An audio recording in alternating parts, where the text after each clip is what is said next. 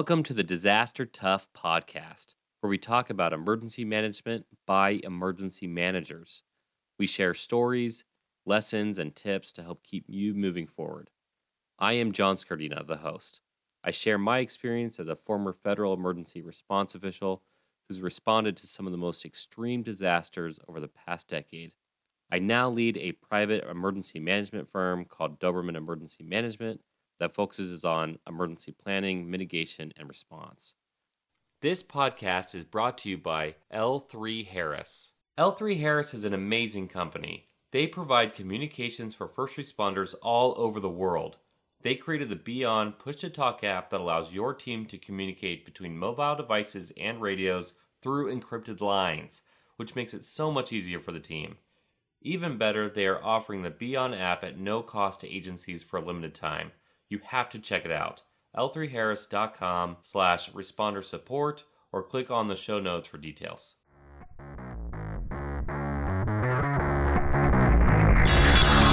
Welcome back to the podcast show, everybody. It's your host, John Scardina. Of course, we have another excellent show for you where we have an interview with James Dewar, my deputy from Hurricane Harvey in the GIS section. Man, we had such a great experience out there. A lot of lessons learned.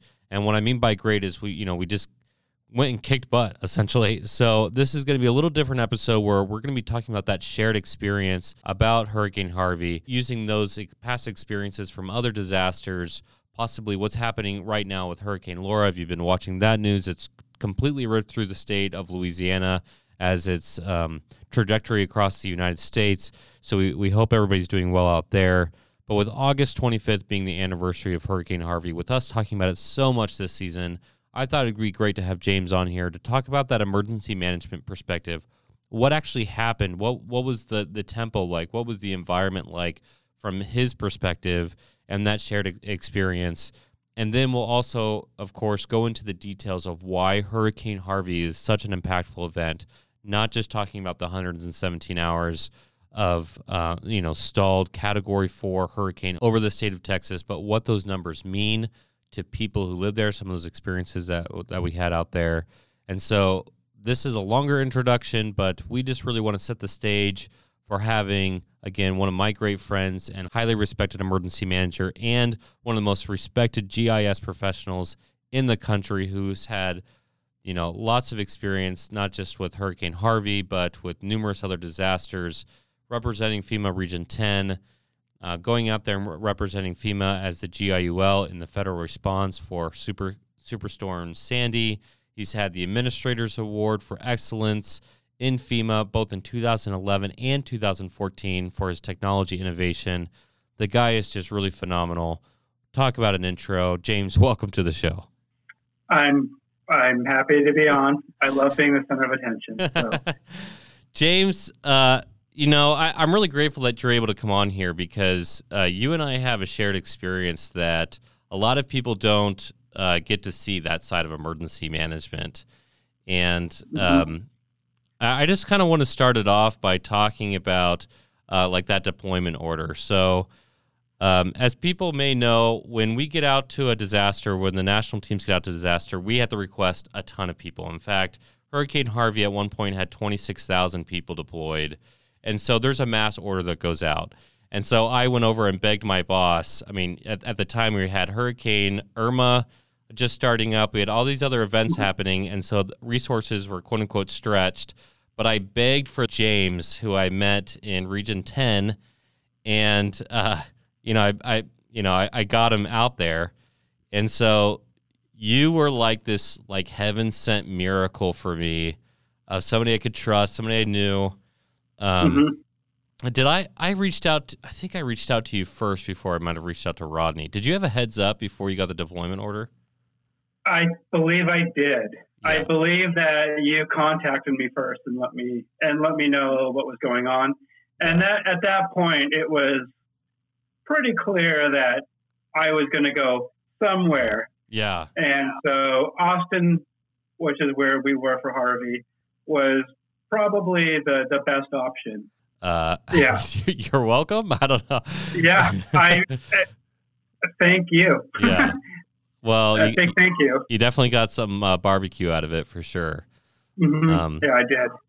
Thinking of Harvey so much this weekend, and with you coming on, I was trying to remember the name of the barbecue place that was just down the street from the Joint Field Office at JFO. You know what I'm talking about? Like the little shack? Yeah, I remember. Yeah, you took me there the first day. Yeah. Well, actually, I got there at night. Yeah. And you sat me down and explained to me all the politics. I don't think people realize how political emergency management can get. Mm-hmm. We have a lot of listeners on here who are either in the military and thinking about going into emergency management, or they're kind of looking at this from the ground level and looking up at the strategic level. And, when you get into a field where you are coordinating between the political side, those state and federal leaders and, response, there is this juggle that happens where it becomes hyper political really quick. And I'll go out and I'll deal with kind of that politics side. I'll go into all those meetings, personnel issues, whatever. But when I have a specialized project, I want the most competent person I could possibly find.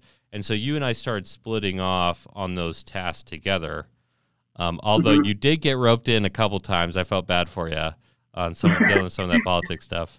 Yeah, it's hard to avoid, but I mean, I have been the GIUL, the Geospatial Unit Leader. Mm-hmm. I was that for Hurricane Sandy, for example. That was probably the biggest disaster that I was the lead on. Yeah. And it just wasn't as fun because, for me, multitasking was just tasking multiple people. And as you mentioned, dealing with all the politics.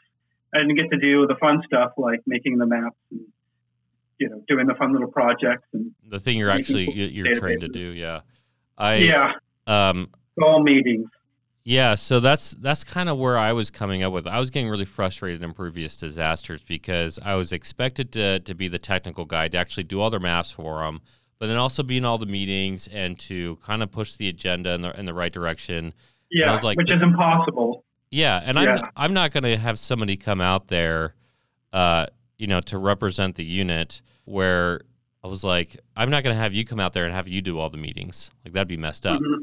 So, like, from your perspective, okay, like, we should talk about Hurricane Sandy for a second anyways. So let's back up because Hurricane Sandy, that was pretty unprecedented for the Northeast. I would think, like, that level of disaster, especially from a hurricane, comparing that to Hurricane Harvey tempo, because we've talked about that before in this podcast, what was you said the experience was rough, but like, what was better, what was different, but compared to the two disasters, what were some of the lessons learned for you? Those were maybe the two biggest disasters I've worked. So what I would say is that I think for Harvey, things definitely, there was a good flow. Region 6, they have gotten some big disasters. I mean, they include Louisiana, so they dealt with Katrina.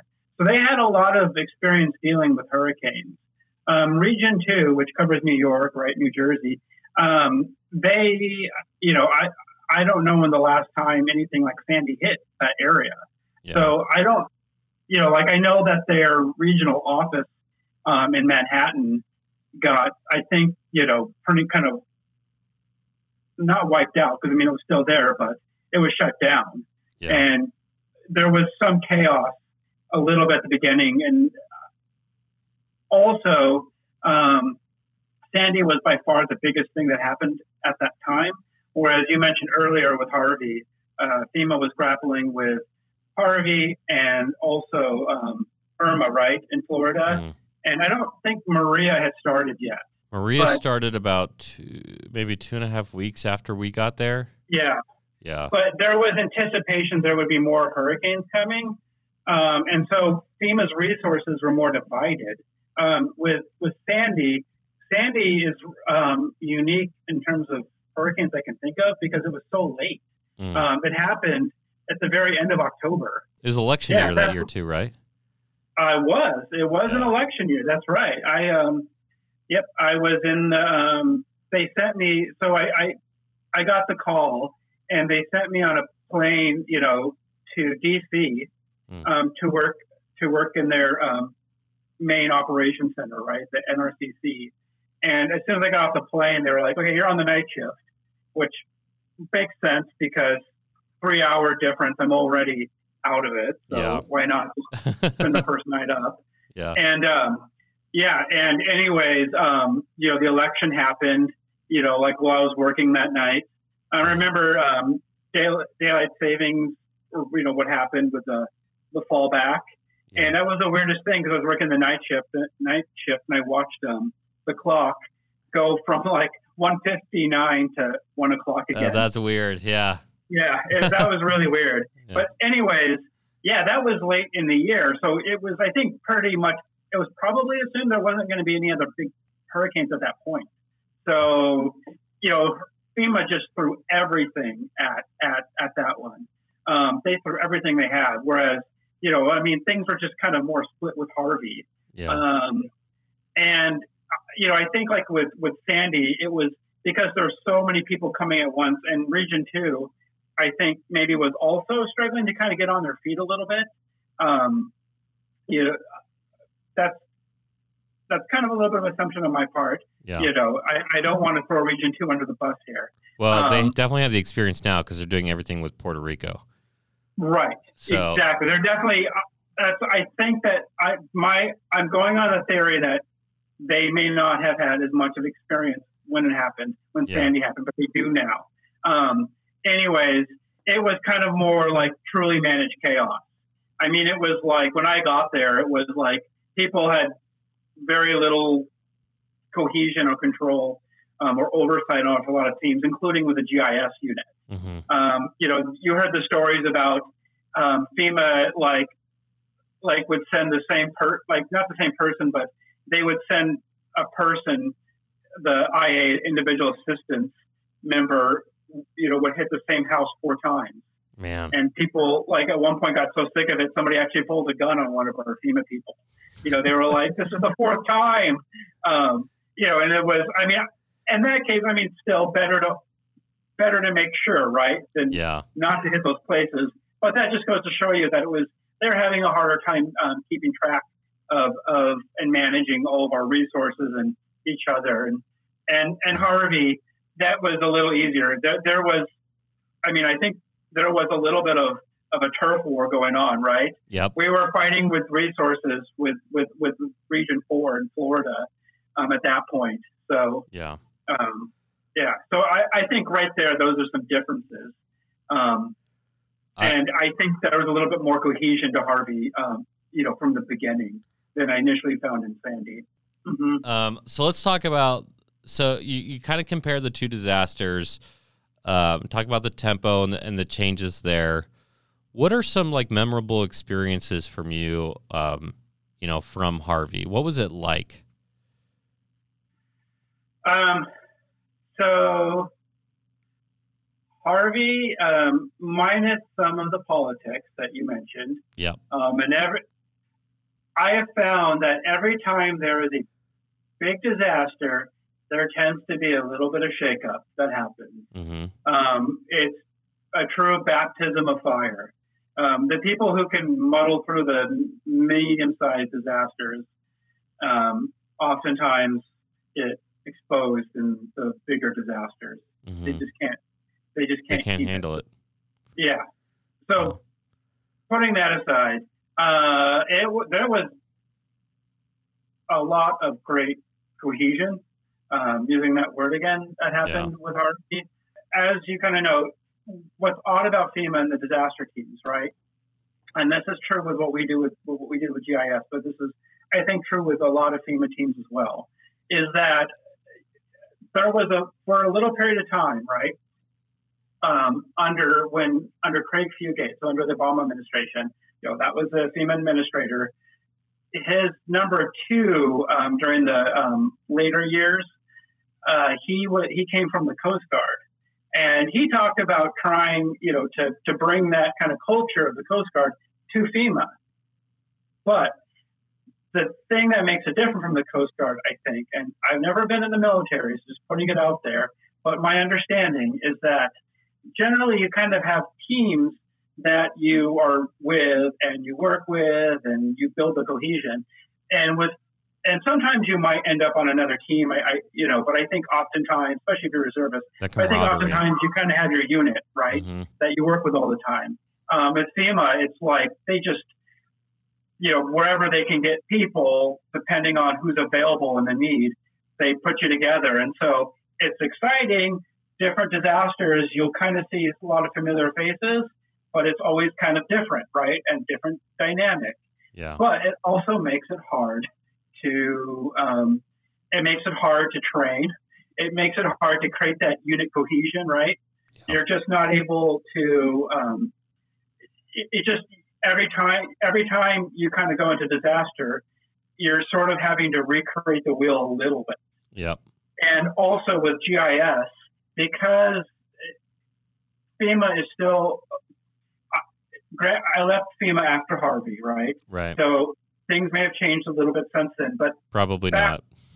Yeah. Right. Yeah. They were constantly trying to figure out how to leverage GIS and how to use it. And you always had, GIS is one of the few things I can think of within FEMA, one of the few resources where it just it varied from region to region, right? Mm-hmm. Like in our region, we were housed within response, even though we supported the whole region.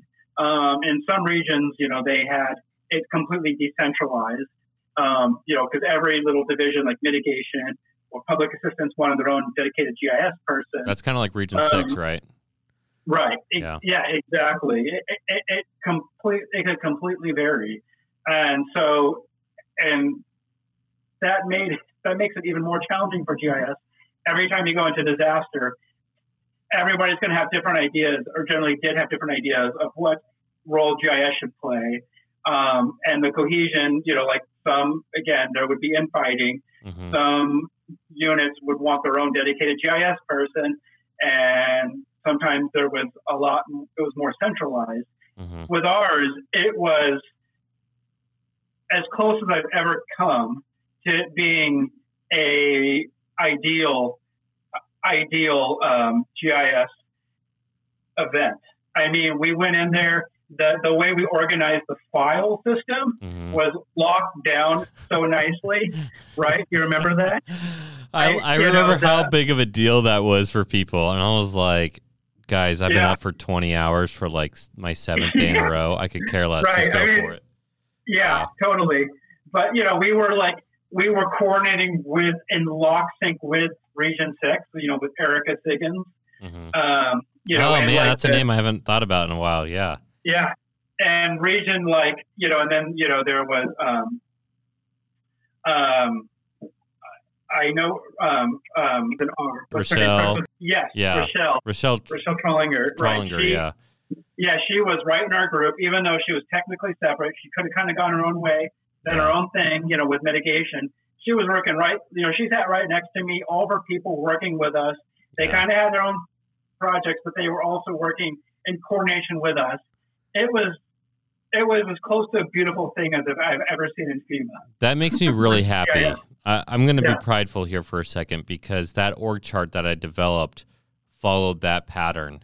I worked I had to fight teeth and nail between Region 6 and different personalities. When I got out there, I was like, okay, I'm National IMAT. National IMAT's in charge. And there's a lot of politics that go involved, like, okay, it's our region, whatever. Like, nope. But the more I showed, you can have essentially different departments all within the same unit. And so I got Rochelle on board. She probably got me on board, to be honest, but she's a pretty clever person. But we called ourselves essentially the mom and dad of GIS, where and yet there was a couple of the little pockets, but all those pockets, anytime there was there was an issue with flood data or the flood model, and somebody was really pushing hard. I wanted to have my specific flood model. And yet, following that file system and following that coordination of, okay, we're all going to be doing the same thing here. Even coordinating with headquarters, which is in a disaster, a beast, a burden. Yeah. Just to be honest, people who work 8 hours a day versus, actually in the field doing the work. But like just that whole coordination part, it was, okay, everything has to be all within the same head. And I think that made things much easier to understand people's roles. That really comes back from Rodney Melsick, my old boss, of just like, I want to know he would push me really hard. I want to know your org chart. I want to know every role. I want to know the numbers. And so we knew all of that before we went into Harvey. So Rodney was old school. So dude, he's been around a long time. Yeah. He's retired and he's helping us out at Doberman Emergency Management now. But good for him. Yeah. Yeah. Really cool guy. Time, I know, right? He's probably gonna laugh when he hears that because he listens to these. Yeah, I know. I mean, he'd been around for he'd been there as long as I knew. So yeah. Anyways, so yeah, I went into Harvey like saying, here are the numbers. As you noted, we never got up to the numbers that I requested. A lot of people didn't. Yeah. Just working as a group in that same room, so many times they could have gone off into a different section, and I'm so glad it ended up staying because it proved a model of what you're saying of like cohesion. She knew every single one of the people that came and worked for her. Mm-hmm. I knew you, and that was it. Yep. And man, that was a learning curve, but again, really hard to create that cohesion, but it was really important to do that. But that was your biggest one up to that point, right? Hurricane Harvey is definitely my biggest one in any of my federal jobs. In fact, there was a year where I went out from tornado to hurricane to wildfires, and I was actually pretty busy, but Hurricane Harvey by far was impactful. So just for our listeners, we want to provide some context of what was happening in the storm. And so, why are we always talking about this? Why are we bringing this up on the anniversary of Hurricane Harvey? Why are we talking about it during Hurricane Laura? Well, we really want to provide you guys that background, right? And that understanding. Hurricane Laura, if you've been watching that, it tore through the state of Louisiana, and it's going to move rapidly across the U.S. as it disperses and it breaks down. And yet, that's not what happened in Hurricane Harvey. What Hurricane Laura is doing is fairly typical for a massive hurricane. It will go in there and, rip through the state. Hurricane Harvey went there and it sat on the state for like 4 days, which is ridiculous, by the way. Yeah. Yeah. It stalled out. You're talking about a record of 117 hours of just stalling out a Category 4 storm. A Category 4 storm that produces, 130, 140 miles an hour winds. It created over 50 tornadoes, 52 tornadoes, if I recall correctly. It set the record for the most rainfall in a single rainstorm event. I think it was like 60 inches that fell in a single spot from the storm. I mean, these are just unprecedented numbers, and so that's why it was so impactful. It set so many records across the area, and we had lots of people displaced. We had 700,000 claims. We had noted at the time 300,000 structures that were damaged, that were flooded. Right, 500,000 cars were flooded. We're talking about 60,000 people whose homes were gone. That's just the homes that were completely destroyed, 60,000 of those. And it took several months to get them into homes. In fact, into temporary housing outside of hotels. In fact, I had a story where I was going to visit my family in Houston, Beth, David, and their son, Andrew. I was coming out of the hotel, and I met a lady in the elevator with her and her 3 kids. And again, this is several months after the event. And we're talking in there, and she has a vacuum. And I said, hey, you got to vacuum. And, they got people here for that. And I was kind of making a joke about it. And then she goes, I have to vacuum my hotel room because I need a sense of normalcy. I've been here since Hurricane Harvey. she didn't know I was part of FEMA. She didn't know why I was out there. I was, just visiting family. And, my heart was breaking for him. Yeah. In fact, I went out to Rockport and, several months after as well, flying the drone for FEMA, and it looked like it just hit. Hurricanes take a lot of time to recover. Disasters take a lot of time to recover in general, 10 years or so. But it was unprecedented what happened. And, we talk about that word. I actually hate that word now because of COVID-19, but the disaster was huge. In fact, were you there when, oh my gosh, I feel so bad for this guy from Region 8, older gentleman, really, really nice. GIS. Paul, yes. Yeah. Were you there when Paul made the map of, he took the flood data and put it in other areas of the United States? Yes, I believe I was there. Yes. It was I totally remember. I forgot about that until just now. Yeah. There was like a really important project for him. And at the time I was like, why are you doing this? Because like the server crashed at one point, or he lost all of his data. He had to do it again. It took him like 15 hours straight of working on this project, and we're in response mode, and I couldn't figure out why. And then he hung up the posters, and I had more people in leaderships and in other sections talk about that, and like, oh, now I understand how big it is. So. Yeah. For our listeners, maybe we'll put it up on like our YouTube video when we do the YouTube video. This is kind of a side tangent, but because Region 10, we have Alaska. We covered Alaska. And that was something that we would always try to help people, DC headquarters understand the challenging logistics of Alaska. Is that we would impose Anchorage on DC. And then have the rest of the state, and you could see like Seattle, going from Seattle, right, to Anchorage was like going from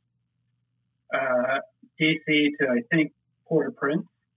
And, oh my gosh. Yeah. Yeah. I mean, you could understand the distances and the logistical challenges of moving stuff all the way up there.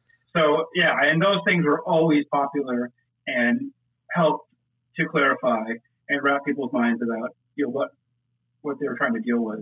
Yeah. So I mean, gosh, you make me want to talk about so many different things there, and including the future of GIS and emergency management. But just going back to that map, for people's understanding, the amount of flooding that happened in Texas was as if everything from Maine to DC had flooded, or if everything from San Francisco to San Diego in California was gone. I mean, it's just so much water in that state. And it compressed the crust of the earth. Right? 3 centimeters, right? Yeah. It'll take 100 years for that, for the crust to decompress. Yeah. Just from that one storm alone. So, pretty wild numbers, something wild to think about. You talk about the future of GIS in emergency management and, where FEMA really needs to go with it. I think that map product that you made for Region 10 and for what Paul did for Harvey is a good indicator of what maps can do in terms of situational awareness. Even trying to explain it here on the podcast, people might be thinking about it, but seeing it visually and like having that instantaneous, like, oh. Yeah. I remember the FCO, Federal Coordinating Officer, he sent me an email, and I didn't even see the email, and Rochelle happened to be there. And she came back, and you were there, and they wanted to know 3 inches of how many homes had 3 inches of water in it, or more. Do you remember that? And, I remember getting a last minute request that we had to like go into an office. I don't know if it was that one though. Yeah, you did that in under 15 minutes, and wow. Oh yeah. What? You're like, oh yeah, I could you Jamesed it. That's what I got. I don't know if we can turn that. But I remember you giving that to Rochelle and Rochelle giving that to Kevin Hannes. And Jessica and Sean Rooney, which we got to talk about too, because I've given him so much crap about not coming on this podcast because he has a really cool job now. But, just like blown away by, the level of situational awareness that you could provide because you're so competent in your job. GIS can do so much, but you still have to sell it. And even if you convince people that, hey, you can do all those great things, it still may not. They have to convince other people, hey, this could actually improve our processes if we do it this way or we change things. And change is always hard to do. So, well, if you recall Hurricane Harvey, we had a couple of, how would I say this? Cleverly positioned ideas, including getting the drone. Yeah, we did. Yeah. So, yeah. I mean, like I said, Harvey was as close to being a beautiful thing as I've seen. The deployment I had the year before in North Carolina also was pretty nice in a lot of ways, but Harvey, because of its scale, was when the flood opens, the floodgates also can open for opportunities. When it was 2 letters that came out. The first letter was from the FEMA administrator saying, because resources are stretched between multiple, type 1 disasters, seek innovation. And then FCO backed that up and said, if you have an innovative idea that can help out the disaster, go for it. And I knew for a fact people didn't want the drone in different areas. But I took those 2 letters and I went straight to the FAA and I said, hey, we need actually, I went to legal first. We need the drone, and it can help us with data collection. And Sean Rooney, again, I'm calling you out, Sean. He was a huge part. He actually wrote up the documentation, the justification for getting the drone, and using his skill set there in writing. We need to talk about how he got on the group, by the way. But with him and with reaching out to the FAA and some other parts, I went straight to procurement and I said, hey, we need a drone. This is the drone we need. I got the FCO to sign off of it, and the moment we got the drone, it was like all hell broke loose. There were so many people like, oh, how'd you get a drone? I want a drone. How dare you buy a drone? There, all kinds of different reactions. I remember. I do actually remember some of those. There was I cannot remember his name off the top of my head, but he was like for his headquarters. Oh, we don't mention his name ever. Yeah, yeah, yeah. I know exactly. I think you know who I'm talking about. Came down there and we had a disagreement and I won. I remember that. Yeah, I had forgotten about that until just now. Yeah. Wow, this has been a memory. This is. I'm like starting to twitch, like remembering that conversation. Yeah. The biggest problem somebody can make about me is that they think they can manhandle me.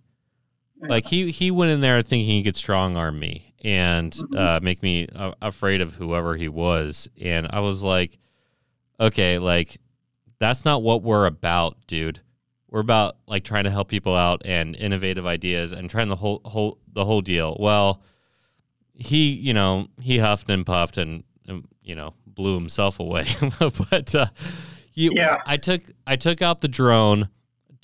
I kept it with me at all times. I wasn't going to let anybody else take that drone away. I was so afraid somebody was going to take it away. I took that drone to the wildfires later that year, and I found 30 additional homes with a 2-man crew in a third amount of time at almost no cost.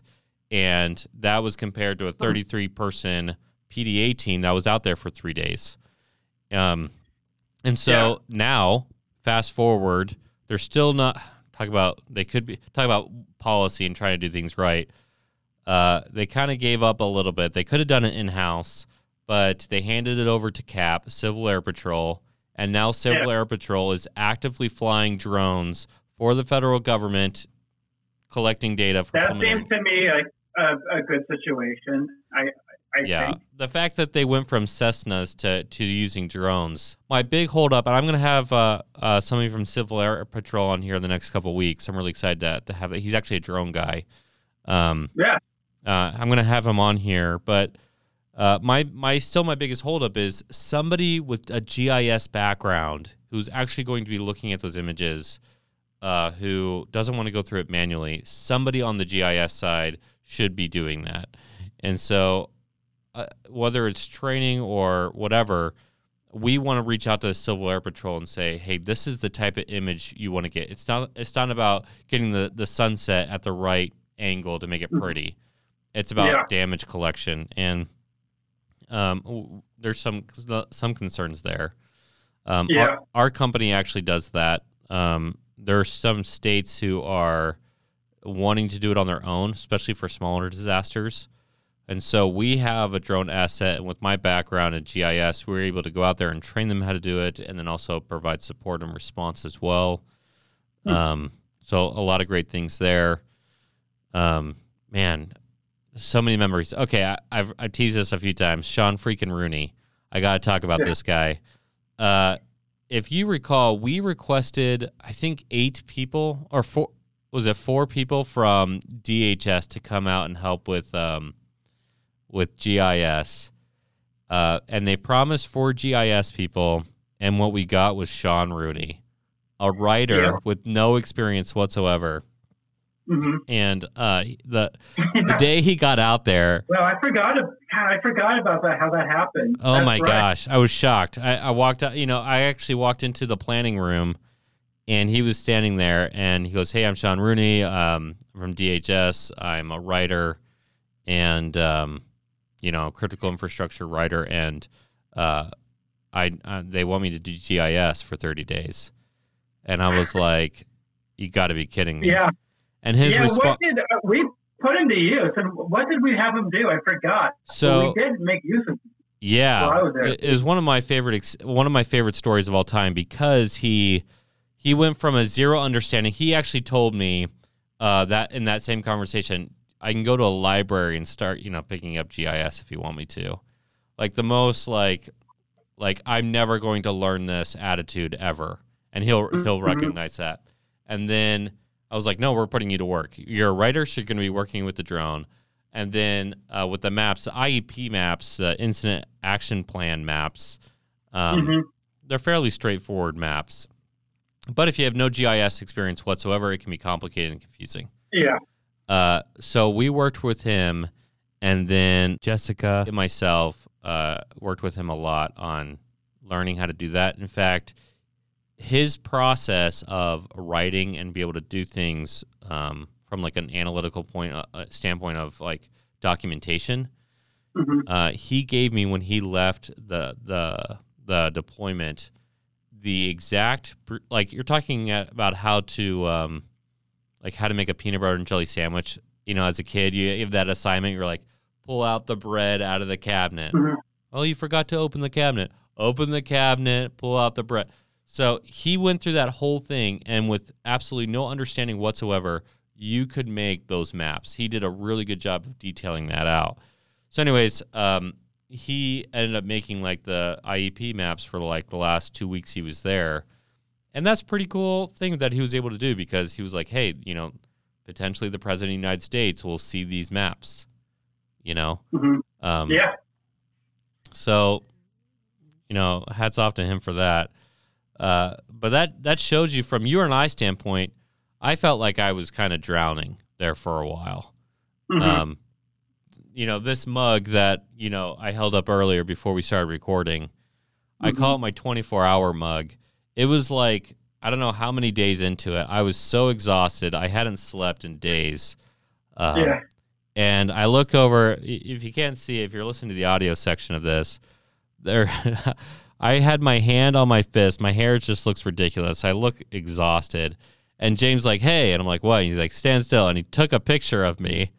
And then next thing I knew, as a parting gift, he had put that picture on a mug. Pretty hilarious. So thanks for the mug. But, I really felt like I was drowning there. and trying to get everything done. And first, I don't know. Did you feel like that at any point? Did you feel like you were so overwhelmed with the amount of tasks you had to do? Yeah, there were a couple days where it felt like that. Yeah. Just because when I got there, it was like you had gone through the worst of it. Yeah. And so I was getting there right after when it was what I called starting, the period where I was trying to stabilize. Yeah. And so I was fortunate that way. Not so good for you.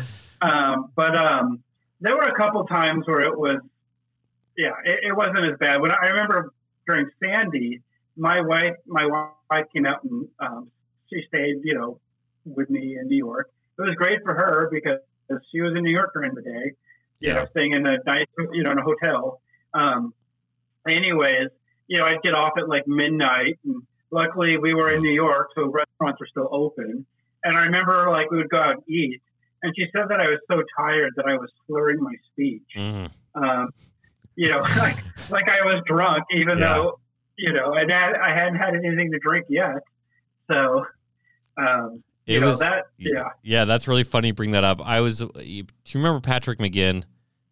Yes, I do. Yeah, yep. There was a dinner, midnight type of dinner he and I went out to. This is probably our second or third week out there, and everyone was like having like this really, really nice dinner, and then for no reason whatsoever, we just like looked at each other and just started laughing.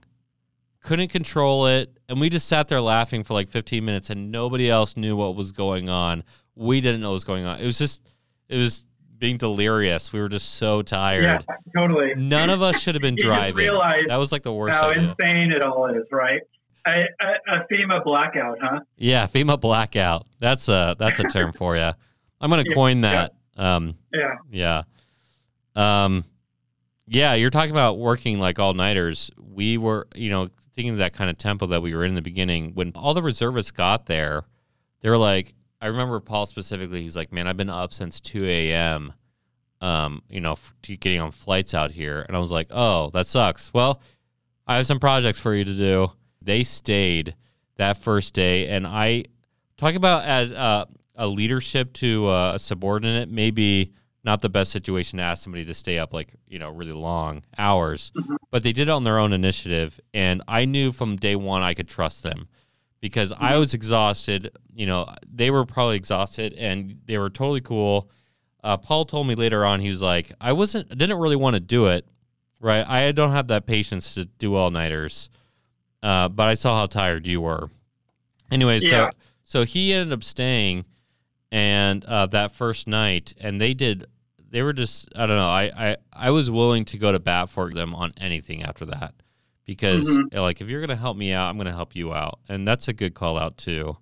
Yeah. I found for me, when it would get under my skin was I could do all-nighters just as long as I had some idea like, oh, it's going to be a long day, long night. Yeah.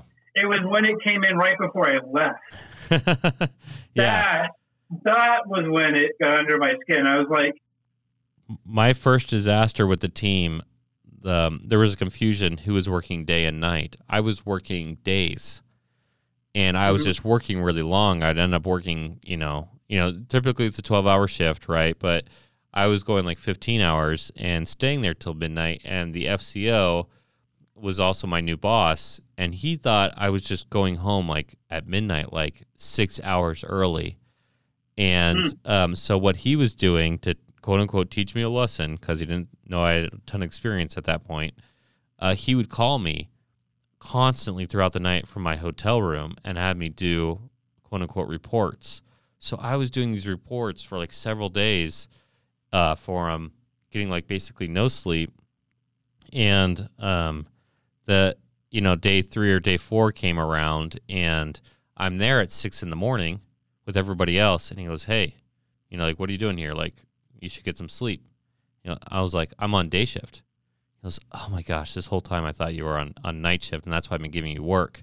But after that, he knew that I would work. And so Yeah. It made my life much easier to work with somebody who trusted me.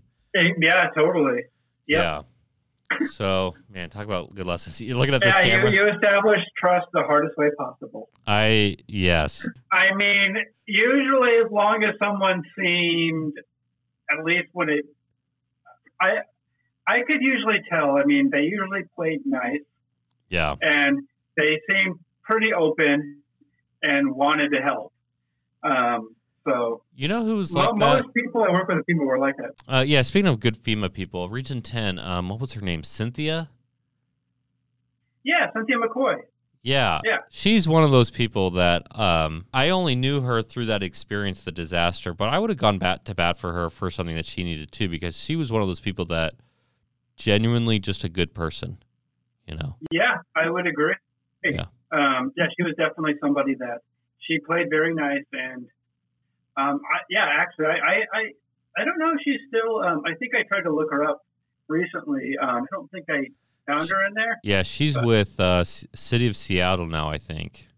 Oh, is she? Yeah. Oh, wow. Yeah. If you had LinkedIn, then you would know. Yeah. I know I need to do it really bad, so I'm really behind the times here. That's hilarious. Yeah. Okay. I know. So we're gonna end up this podcast because I've already kept you on here for way too long, and I really appreciate you taking the time with me. But before I do, at the end of every podcast, we ask, we call it rapid fire, where I'll just ask you 2, 3, 4 questions. The one should be very obvious, the last one, but just give me your quick opinions, and we'll go from there. Does that sound good? Yeah. Okay. In emergency management, what's one thing you want to actually change? If you could actually nail it down to one thing, what would it be?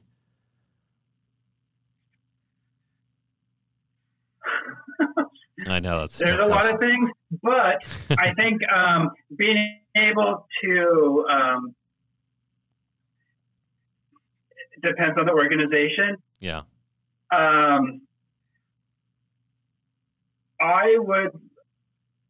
wish it was better integrated into people's lives. Ooh, interesting. I like that one. And the reason why I say that is because, and this is something I thought about doing myself, even though I don't really have time right now, maybe when my daughter's a little older. But, you think about, like they always say, you got to keep like 2 weeks supply of water and all that stuff. A lot of people don't have that. Some people don't even have the ability. Yeah. To some degree, that might be kind of a class-based issue as well. Yep. When I lived in Seattle, I lived in a little apartment. We didn't have space for all of that. And I thought, well, what if, like, as a community or something, we all had kind of worked together as a stockpile? But just a general awareness in the community and have that more built into our lives in some ways. It would be better across the board. People would be more prepared. Anyways. A community-based preparedness rather than an individual-based preparedness. I like that. Yeah. Very cool. Yeah. So your favorite food down in Texas was Mexican food? Yep. Yeah, that's awesome. I'd say so, or Tex-Mex. Tex-Mex. Yeah. Dude, real talk, I still don't understand the difference between Mexican and Tex-Mex. It has something to do with corn? With Tex-Mex, they use more wheat, as part of it. Some parts of Mexico might use wheat-based like tortillas, but that's one of them. A burrito, I know, is also a Tex-Mex thing. Was not traditionally Mexican. I know there's a few things like that, but I'm nowhere near an expert. If you were going to name your favorite GIS product that you ever did for emergency management, what would it be? Probably the thing I would probably have to name would be a map I made that ended up going to the president. And it was probably the worst map I ever made. But it's my favorite because I had very, very little time to get it done. Wait, I think I know this story. Is this the gas stations in Sandy? Yeah, that's the one. Yeah, I had about 2 minutes to do it. And the fact that I got it done, I was so proud of myself. There was another one also when I was in Rhode Island back in 2010, right? Dating myself here. And I got asked to make this product for the state. And the person who had been making the product, he had used some, methodology, and he was gone by that point. And they said, we need this in like 30 minutes. And so I had 30 minutes to try to figure out the methodology and get this map done. And I went into this Zen mode and I just did it, man. I went into Zen mode and I did it. And I am still impressed about that. You should be. That's why I like you, man. That's cool. That's really cool. That you don't even remember, but that's basically what you did with the, all the homes had 3 inches of water in it, thinking of topography and home elevation and all the other factors that you could possibly put into it. And you were able to do it. I mean, it's amazing I wouldn't say the glaze, but you go into like this mode where like there's like this aura of GIS around you. Where like he's working on something important. Don't disturb the man.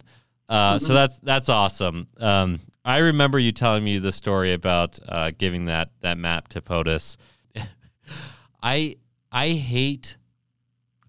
always hate doing the gas station map because there's just how do you scale the geographic size to the point data to everything else, point feature? Yeah.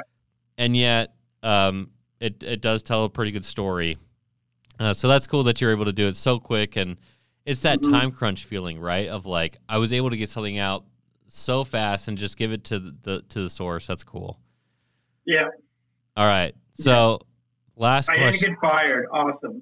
Yeah. That's so funny. That's awesome. Last question, most important question of the entire podcast. What is the best podcast for emergency managers? I'm going to have to go with Disaster Tough. Hey, that's a pretty good option. All right, James, thanks for so much for coming on, talking to me pretty candidly about your response experience. Again, everybody, if you liked this episode, we'd ask you to give us that 5-star rating and subscribe, of course, to our podcast so that we can get people like James back on here, maybe even get him back on here in the future. If we didn't ask questions that you want James to answer, please send us an email at info@dobermanemg.com, and maybe we can, again, have him back on here. And, of course, you can follow us on Instagram at Disaster Tough Podcast, where you can see a little bit more about James and hear about this podcast.